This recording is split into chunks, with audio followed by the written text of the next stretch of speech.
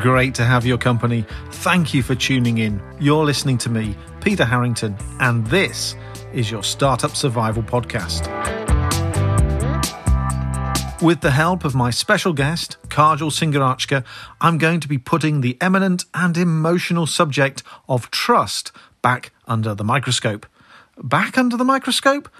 Well, yes, because you may recall Building Trust in Turbulent Times was the title of episode 3 in series 1, a time when the UK was in its first lockdown. Figures show that early episode has been downloaded over 3,250 times, and indications suggest over 13,000 streams. One of the key takeaway messages from that popular podcast is the fact trust is one of, if not the most important of subjects in business. According to acclaimed author Stephen R. Covey, trust is the glue of life.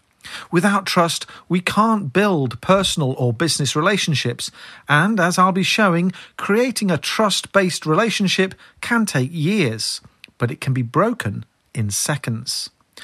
Since that early podcast contains some worthy gems, I'll be referring to it throughout this episode. But if you've heard the show, you'll know the insight from Harvard University's Professor Francis Fry helped me to tease apart the three elements, the three fundamental building blocks of trust.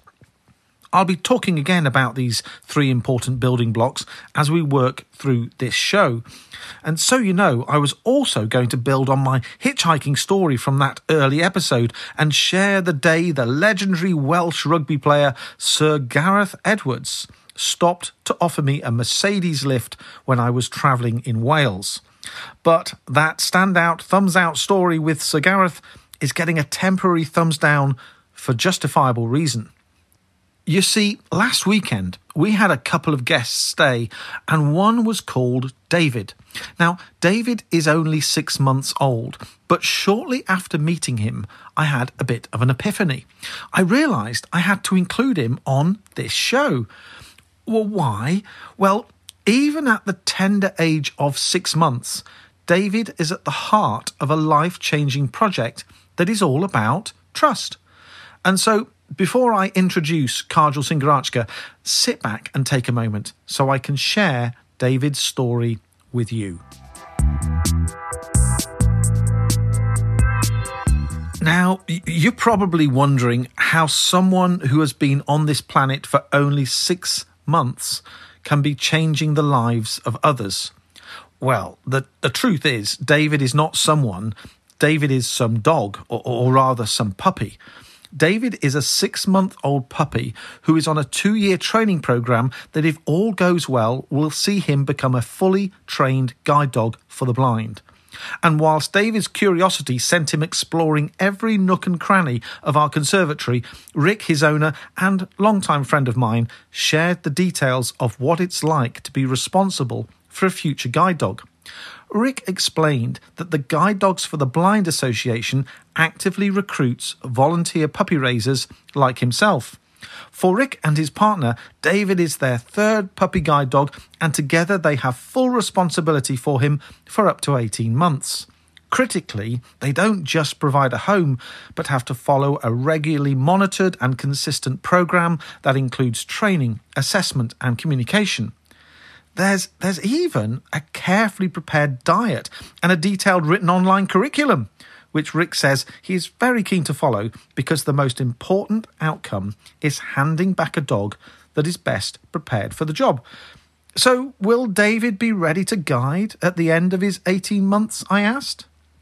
Well, Rick went on to assure me that even if David gets the green light at handover, he still has to pass an intensive 4-month training program and then complete work with the intended owner. Clearly, David has a lot in front of him, but there really is only one yardstick that will determine ultimate success. Following 2 years of work, conditioning and training, whoever becomes David's owner has to be able to trust him implicitly. The point here is the fact meaningful trust takes a long time to build, and at the heart of a trusted relationship is the key issue of behavioural consistency. Rick said all their work with David is designed to encourage and train him to respond and behave dependably so that important habits become instinctive. Training David necessarily means engaging him in a whole variety of different situations.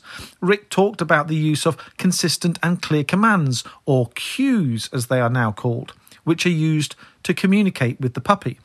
I have to say, throughout the weekend, David displayed incredibly impressive attentiveness and intelligence, and only occasionally did he fail to respond to a cue.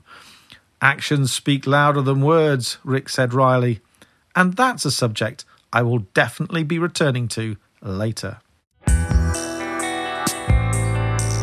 Bringing David onto this audio stage early helps to fix the spotlight on the fact there are very few shortcuts when developing trust-based relationships. And that's a key reason startup ventures take time to build. Entrepreneurs in too much of a hurry often become unstuck. Now, David will be referenced again as we trek along this trail of trust. But for now, it's time for the imaginary red carpet to be laid, bright lights to shine, and the green door to open as I need to welcome our special guest, Kajal Singarachka, onto the show. Passionate about supporting the growth of early to mid-stage businesses, Kajal is an experienced entrepreneur, keynote speaker in demand, and advisor to many around the world. Kajal is the founder and director of Growth Hub Global and has done and continues to do a huge amount of work with female entrepreneurs. And since I want to talk to her about the issue of trust and then focus that lens on women in business, she is the ideal guest for this show. So, Kajal Singarachka, welcome to the Startup Survival Podcast. Thank you, Peter. Good to be here. Now, Kajal, you currently work with a range of startup founders and groups in different parts of the world and have a rich entrepreneurship background. Can you share the nature of the work you do? The journey to where we are today started with the corporate world, really, which is the first of 3 acts of my career. I worked at Deloitte, focusing on strategy, finance, and operations. Took that experience, packed 3 suitcases and moved to New York and did an MBA at Columbia University. And it was really there that I caught the entrepreneurial bug and spent my MBA taking courses on entrepreneurship, launching my first business, and also co-founding the university's first incubator for alumni entrepreneurs. This was across industries. We built an ecosystem and network that supported about 30 ventures grow, of which at least 50% were women. So that was really the first experience. The second, I used all of that knowledge and went back to Europe and supported European companies who wanted to grow into the US market.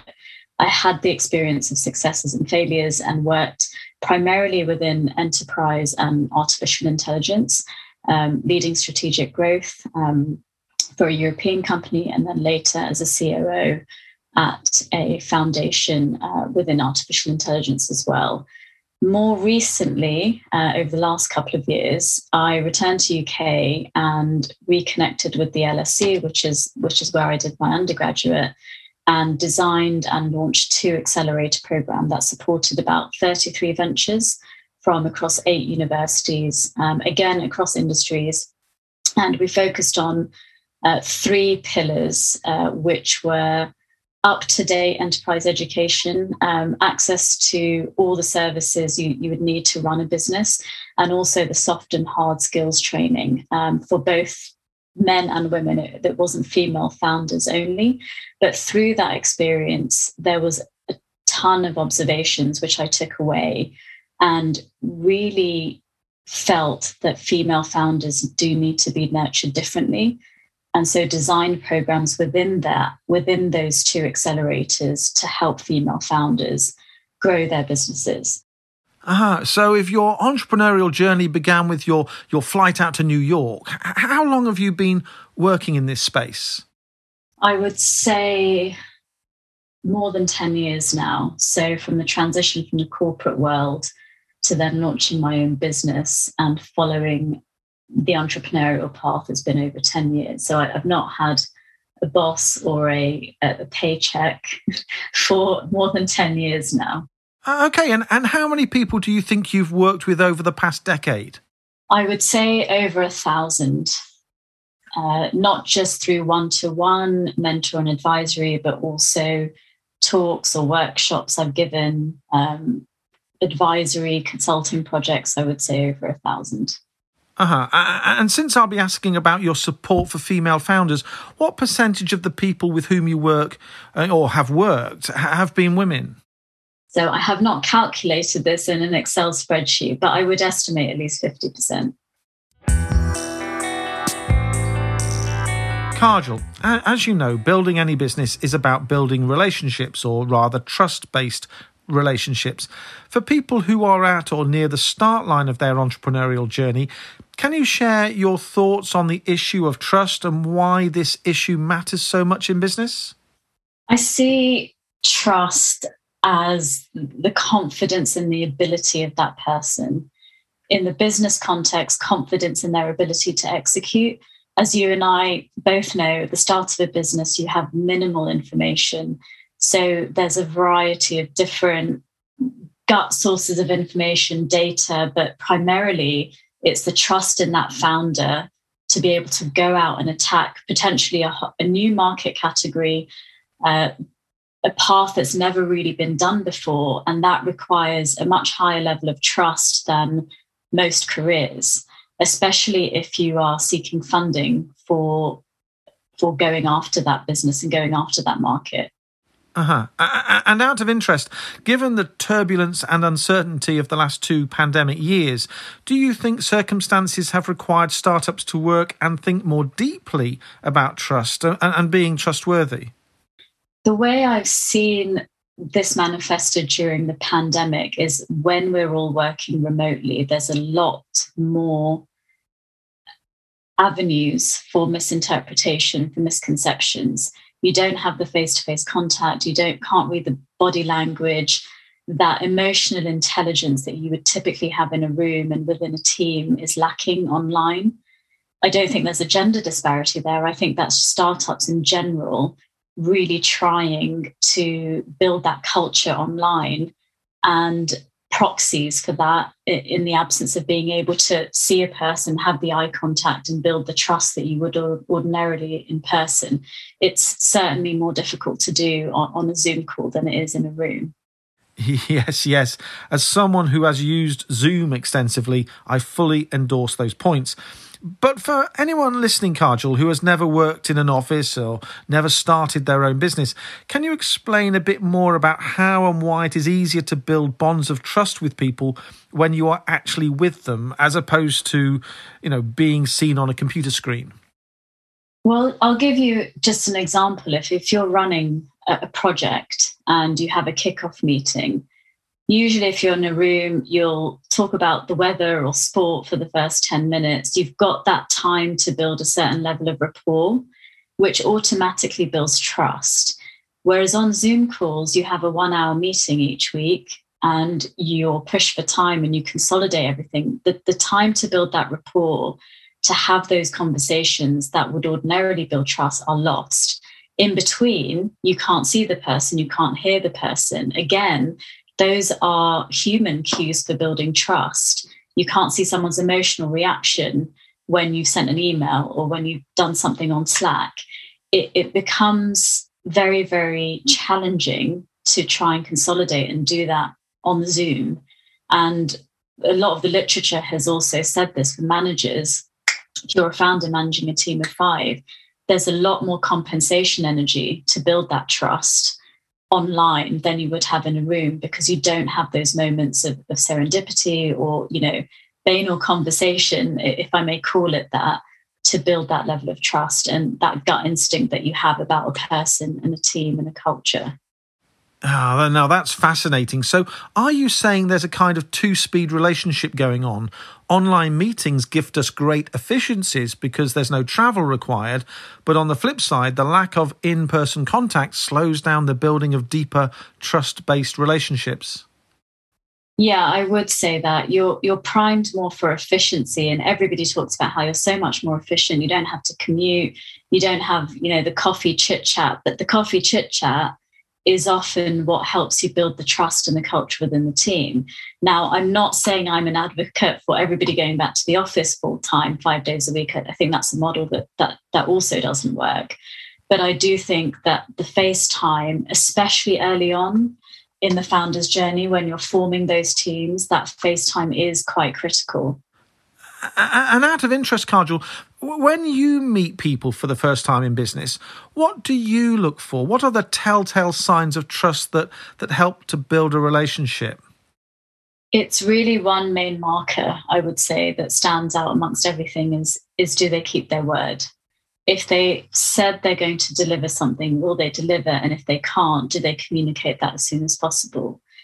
There's a saying called "My word is my bond." I think it's actually the London Stock Exchange's motto. And I really, really believe in that and play by that, because I think in business, that is the way that you build trust. Competence, of course, if the person is competent, they're skilled. But by and large, when I hire, when I build teams, when I observe teams, it's people sticking to what they say they'll do, so that the words are followed by actions. Yeah, thanks, Kajal. And that fits perfectly with the piece earlier when I talked about Rick and his puppy David. Actions always speak louder than words. When people don't do what they say they're going to do, it's easy to lose faith in them. And that's a note for a top tip. Clients, at least in the UK, that lose trust in a supplier, they rarely communicate the lost faith verbally. They just stop using the supplier.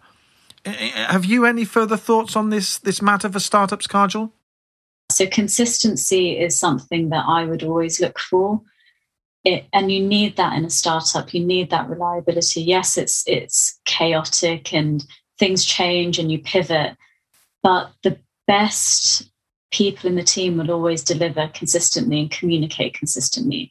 So I think what erodes trust over time is when you don't see that consistency and there are constantly excuses made for things. And listen, none of us are perfect, me included. I can slip up on timing of things. But again, that comes down to communication, which I have observed that women tend to be better at and tend to be more mindful of communicating where they are with something. This isn't stereotyping, but it's just a skill set that I do believe women can be stronger at. Yeah, that's great, Kajal. And thanks for highlighting the critical subject of communication. And for the record, I agree with you. In my business experience, women definitely tend to be better communicators than men. Now, before we move on to the subject of trust and female founders, I have one last question for you on the issue of communication, and it concerns the sharing of difficult news. Over the years, I've lost count of the number of times people who needed to communicate a project delay or serious business issue have held off sharing information, and as a result, my trust and faith in them has diminished. Why does this happen, and what's your advice to founders? This is something that I think can be avoided because most people don't want to deliver bad news. So if you're a founder and a manager, you can build mechanisms to give people safe spaces to say that. So this is a classic, you can use a classic project management framework. You have risks, you have mitigations, you have deadlines and timelines. You give people that chance every week to say, hey, this is too much. I'm not going to be able to deliver this. And that's where I think you can prevent these issues. If people can't adhere to it within that mechanism, then you have problems. But there's always a way you can create an environment to avoid that, because I do think human nature is such that nobody wants to deliver bad news, of course, and you might wait to the last minute before you deliver it, but there's ways that you can mitigate against that in a business and in any environment, really. Yeah, and finally, have you ever heard of a training course, Kajal, that showed people how to share rather than dwell on bad news? No, but I'd go on it.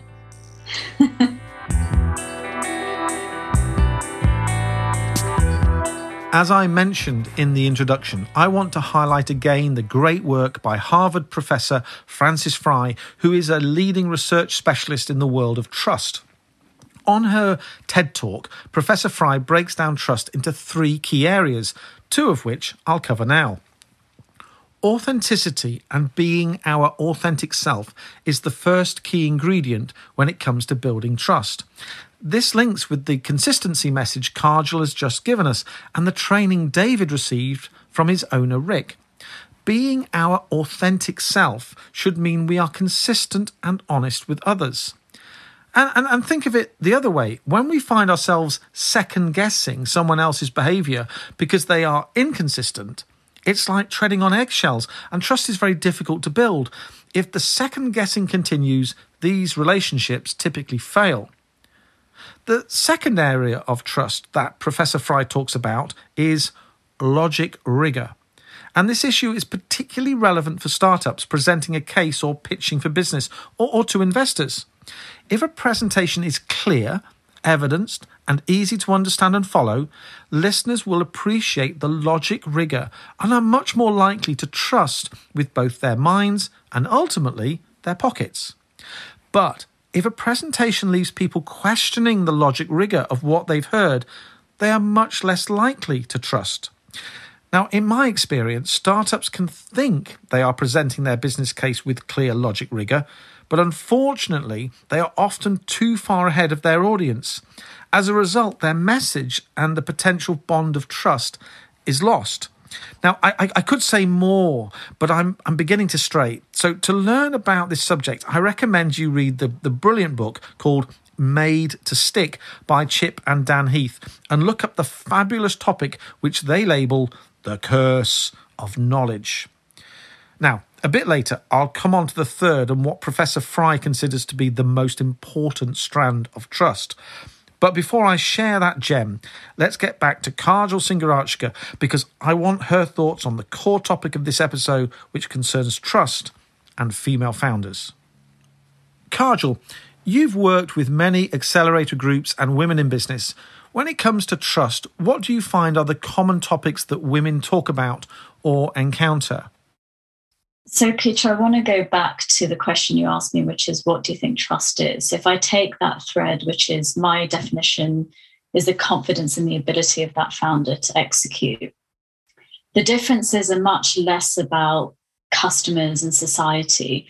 The difference comes down to capital disparities. And by that, I mean the topics that are talked about is that women and men will experience different questioning, will experience different reactions when they go to seek investment.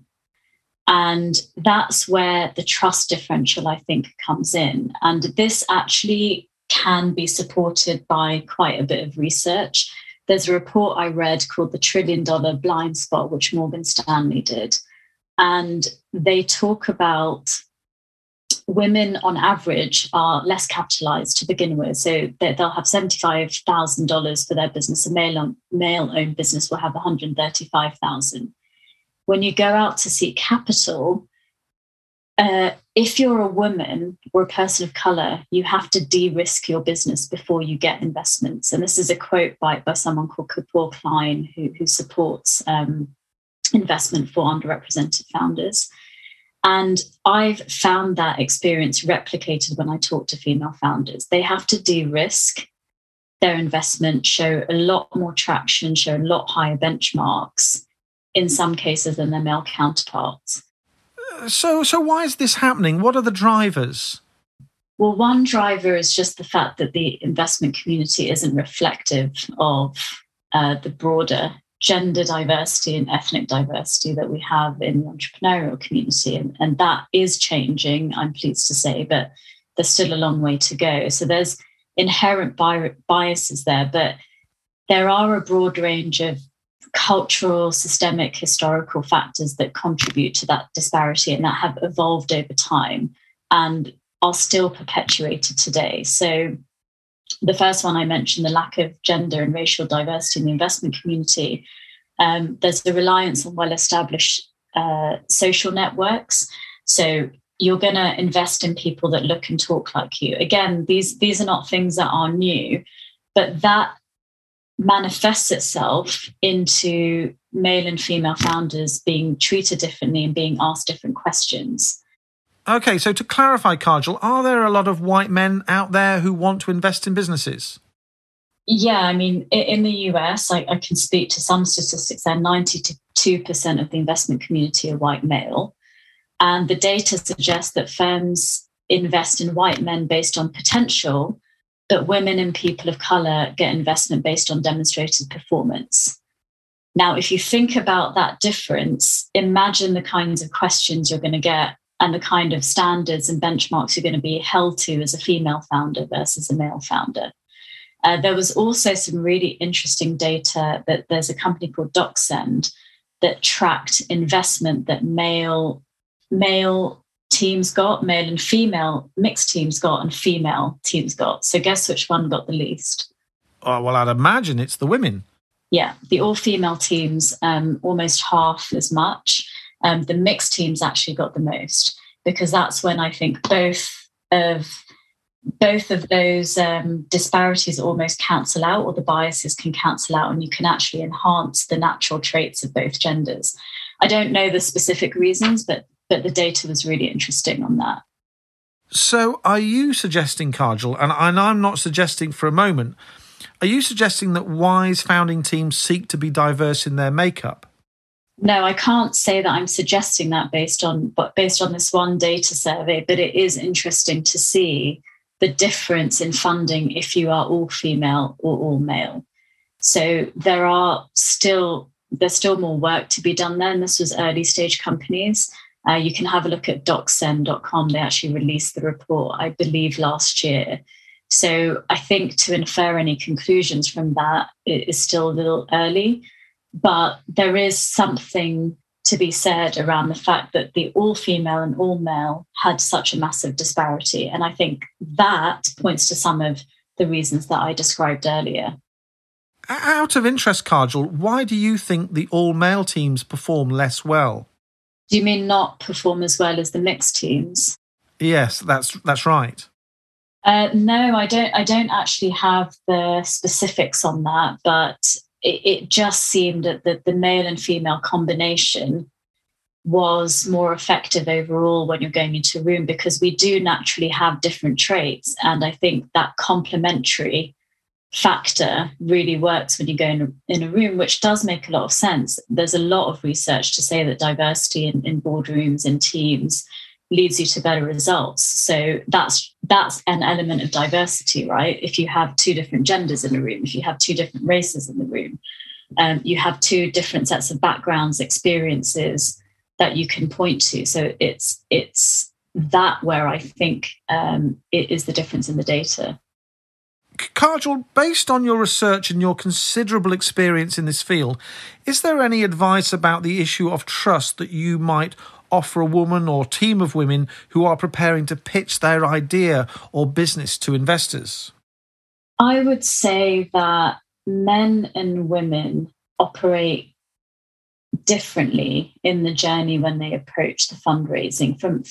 From my experience and the founders that I've worked with, I obviously that's a sample set. But when I coach female founders, I really emphasize the fact that this is not formulaic. This is humans. We're dealing with humans. We're dealing with emotions. We're dealing with psychology. This isn't just about the numbers, because typically they've done their research. They're superstars in every sense. They've got the numbers. But where things don't mirror what the men do is the relationship building side and the confidence building side. So how are you building relationships with investors before you go into a room? How are you really promoting what you do and making sure your voice is heard in the market? I do think there's a difference there in the way men and women approach that. I think men can be more vocal from what I've seen. And so one of the courses we did was on personal branding, because the women were often, the pitches were fantastic. They were well researched, but it was when it came to actually really showing and telling what you're doing, they were more understated in what they did. So when you think about the funding equation, there's so many different data points that go into that. And the business and the numbers is just one part. People, going back to trust, people need to have confidence in you as the founder to execute that. So you really have to think about what conveys that confidence the best way. And often this is not academic, right? This is I'm going to be building a business with you as your investor. There has to be a chemistry fit. There has to be confidence built from other gut points. Where else have I heard of you? And that's where the social network bias comes in, because people will fund people they've heard of, which are in these echo chambers of their own social networks. So you have to make that effort to go into those networks, be visible, be heard, as much as your male counterparts are. And that often is not considered enough in the fundraising equation. Okay, and in terms of investor trust in men and women, have you any evidence to suggest whether it's a conscious or unconscious bias? Every different research report you read will say conscious or unconscious. A lot of this is unconscious. And I think the investment community is moving to surface those unconscious biases. There's a lot more awareness now. There's a lot more being done. But if you that report that I pointed to again, the $1 trillion blind spot, of their own admission, they acknowledge these things, but then the investment record there's not significant change. You will go with what you're more comfortable with. And that's why, there's always a saying that women have to be twice as good. And if you're a woman of color, there's another layer on there. So that's not untrue, but it's really unpicking and recognizes where those unconscious biases are and at what points in the journey. Is it that not as many women are getting into the room in the first place because they don't have the warm introductions that some of those, old boys social networks have? Is it that when they get in the room, they're held to much higher standards? That there's lots of different things to unpack through that whole journey. But let me go back to my experience, which is when I talk to female founders and my own experience fundraising, the reactions to them are different. And that becomes almost self-fulfilling. You start to question why you're being asked an extra 10 questions when someone else can go in with a PowerPoint and walk out with a check. So that becomes something that you internalize. And so it's not, I always say to the female founders, you don't have to fix yourself. You have to understand the environment you're operating and adapt to that, because it is going to be slow to change, but just understand it in a way and look at your own strengths and how you can play into that environment. It will be slow to change. It is changing, but it's not you have to fix. It's not you have to fix. Kajal, I really like that. Thank you. Kajal, I'd like to move on and, if I may, look at the issue of female founders and their journey to build trust with customers and wider society. Do you think this process is more difficult for women compared to men? On customer side, no. I don't believe there's a massive difference in women gaining the trust of their customers. They know their markets inside out. The experience I've had, they don't have a problem selling, getting into the room, of closing the deals. In society, I mean, if we talk about media, I think that's a different conversation. But for me and what I've observed, it really comes back again to more the investing landscape. Customers in society are more reflective of just a more gender diverse population, obviously. So I don't think that the struggle is there. But we can look at Amanda Blank case recently, the CEO of Aviva. She was in a public AGM and she was told she wasn't the man for the job by shareholders. So again, this is goes back to the investment community and where those decision makers are is not reflective of society. So that's the conversation I constantly have with founders is when it comes to getting funding. And then actually when it comes to growing the company and looking at the board, And as they get more senior, there's further issues, which Amanda Blank actually pointed to. She said, I've gotten so used to the microaggressions that it's become numb. And it's the same with female founders. As they scale and build their companies, at different points, they will face these microaggressions, potentially from board advisors, potentially from investors. And sometimes they're pushed out their own companies when they shouldn't be. Again, I'm not saying that experience is only for women, but it seems that, as Amanda Blank pointed out, the more senior she got, the more those microaggressions played out, because the more senior you get, the less reflective it is and the less diverse it is of society as a whole. In this day and age, it staggers and saddens me that sexism in the workplace, or rather the large corporate workplace, is still so overt. But coming back to the issue of women working with their customers, do you think or have any evidence to suggest that they are better than men at building trusted client relationships? That's a subjective judgment to make, but I can say from my own experience when building the accelerators, I was constantly procuring and seeking talent to come and deliver different parts of the accelerator. And I will say that the experience I had was that the communication was far better from the women in terms of what would be delivered by when, more information on upfront, and that communication was always very clear. So I do think in some cases there is an advantage because that communication is constant and consistent throughout that sales cycle. So that to me is something to embrace. And often when we did soft skills training and hard skills, there was a massive difference in adoption and the attention that was paid to soft skills training by women versus men.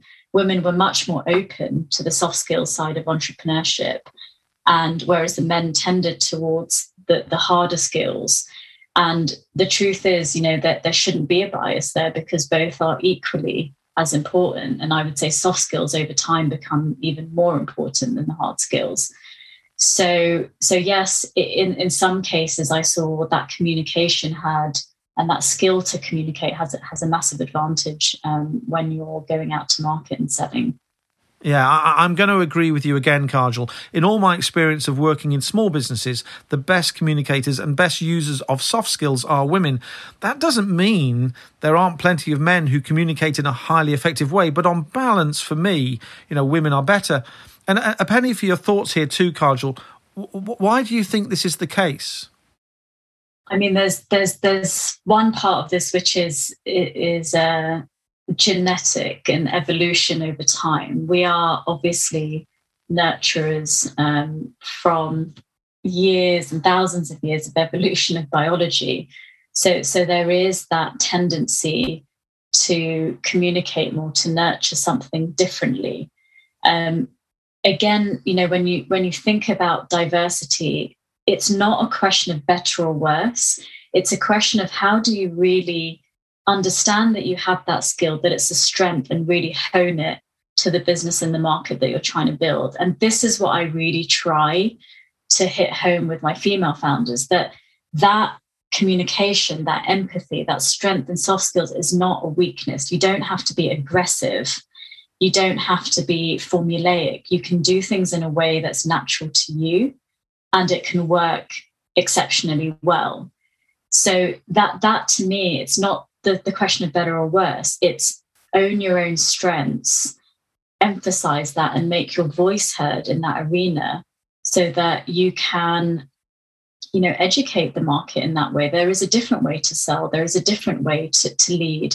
We've all seen studies on empathy and leadership and how important that is. That is often a more natural skill set that women have. But somewhere along the way, that perception is that it's been a weakness, and that perception is what I think holds women back from embracing that as a natural strength. Kajal has just done me a huge favour because her insight connects with Professor Frances Frye's third and final element of trust. Earlier, I talked about the two issues of authenticity and logic rigor, but the trinity is made complete with the addition of empathy. As shared in episode 7 in this series, empathy and empathizing builds trust because it helps us to understand others. Empathy allows people to put themselves in the shoes that others wear and develop a deeper appreciation for what they're saying and doing. In many ways, this connects with the renowned thinking of Simon Sinek and his reasoning for starting with why. The more we understand why people and why businesses do things, the more we are able to understand, empathize, and ultimately trust them. Frances Fry is particularly fond of empathy and says that of the 3 elements that make up trust, empathy is the most important. But she also says that if any of the 3 elements is missing, when seeking to build a new relationship, trust is threatened. Anyhow, the only thing threatening this podcast is the clock, as I'm aware I only have a little time left to quiz my special guest, Kajal Singarachka. Kajal, you mentioned the word confidence earlier, and I'm keen to hear your thoughts as to why men and women in exactly the same starting place in business can display different levels of confidence and thus may build trust at different speeds. I want to bring in imposter syndrome here because this is where it's often talked about, and it's often talked about in the context of women. So, and this has a bearing on what you just described as are men more confident. So imposter syndrome was actually coined by psychologists in 1978, and it focused on high achieving women. And they said that despite outstanding academic and professional accomplishments, women who experience imposter phenomenon persist in believing they're not bright and have fooled anyone who thinks otherwise. So I just wanted to just state that was the original genesis behind it. But the actual definition beyond then, it didn't take account of the environment in which we operate in and all the systemic biases that we're all exposed to. So it's actually broadly defined as doubting your abilities and feeling like a fraud, and it disproportionately affects high achieving people. That can be a man or a woman. Now, I don't believe that women are less confident. I think that the environments that we operate in need to change to better understand the strengths and the weaknesses we have and adapt to that. But it goes back to my point that the issue isn't with the women themselves, it's the persistent bias and how they're treated and reacted to. I don't believe they're less confident, but obviously if you have experienced our experience where you're questioned more, you're asked to de-risk your business more, you get less capital with the same kind of credentials, you are going to operate in a different way and be more cautious. But naturally and inherently, do I think we're less confident? No. So do you think female founders should trust themselves more? I think it's more to do with understanding the environment and being really real about where the world is. We have a long way to go. We've made some strides. Yes, I think all of us have, men and women, have a place where you have to trust yourself more, especially if you're going to go and run a business.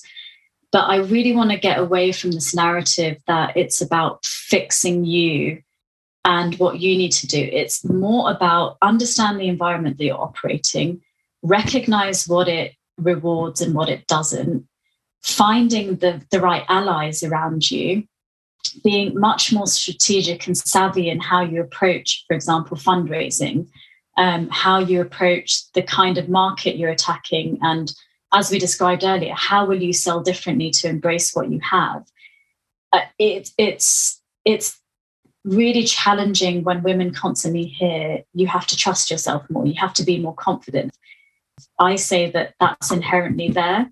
You just need to manifest this differently and just understand the realities of the market that we're operating in. And certainly seek role models, seek people who understand and value those strengths. You know, don't go to environments which are, the odds are completely stacked against you if you're able to.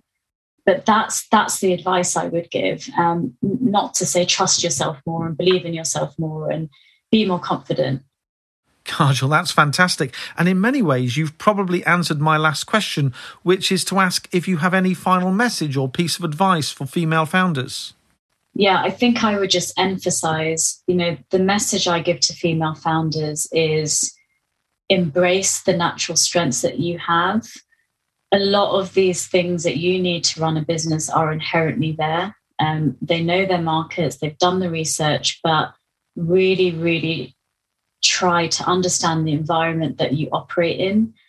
You just need to make your voice heard in a different way and look at the environment in a much more strategic way to say, how can you position your strengths in that environment? That's great, Kajal. Thank you. Now, as listeners know by now, before winding up an interview, I always ask guests if they have a recommended read, resource or top tip they would like to share.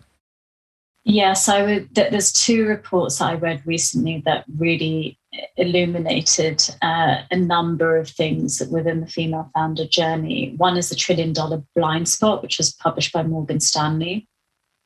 And the second one is a report called The Entitlement Gap by the Female Lead. Both those reports echo what I've said around the environment that we're operating in, and taking away these labels from ourselves as less confident or only women having imposter syndrome, etc. So those are the 2 resources which I'd really recommend everybody to read. Kajal Singarachka, thank you so much for being such a knowledgeable, splendid and special guest here on the Startup Survival Podcast. It has been a real pleasure to be able to chat with you and hear your deep insights on the subject of trust, especially when looking at the subject through the lens of female founders. Thank you, Peter. Great to be here and share this conversation and the insights, and I look forward to the next episode.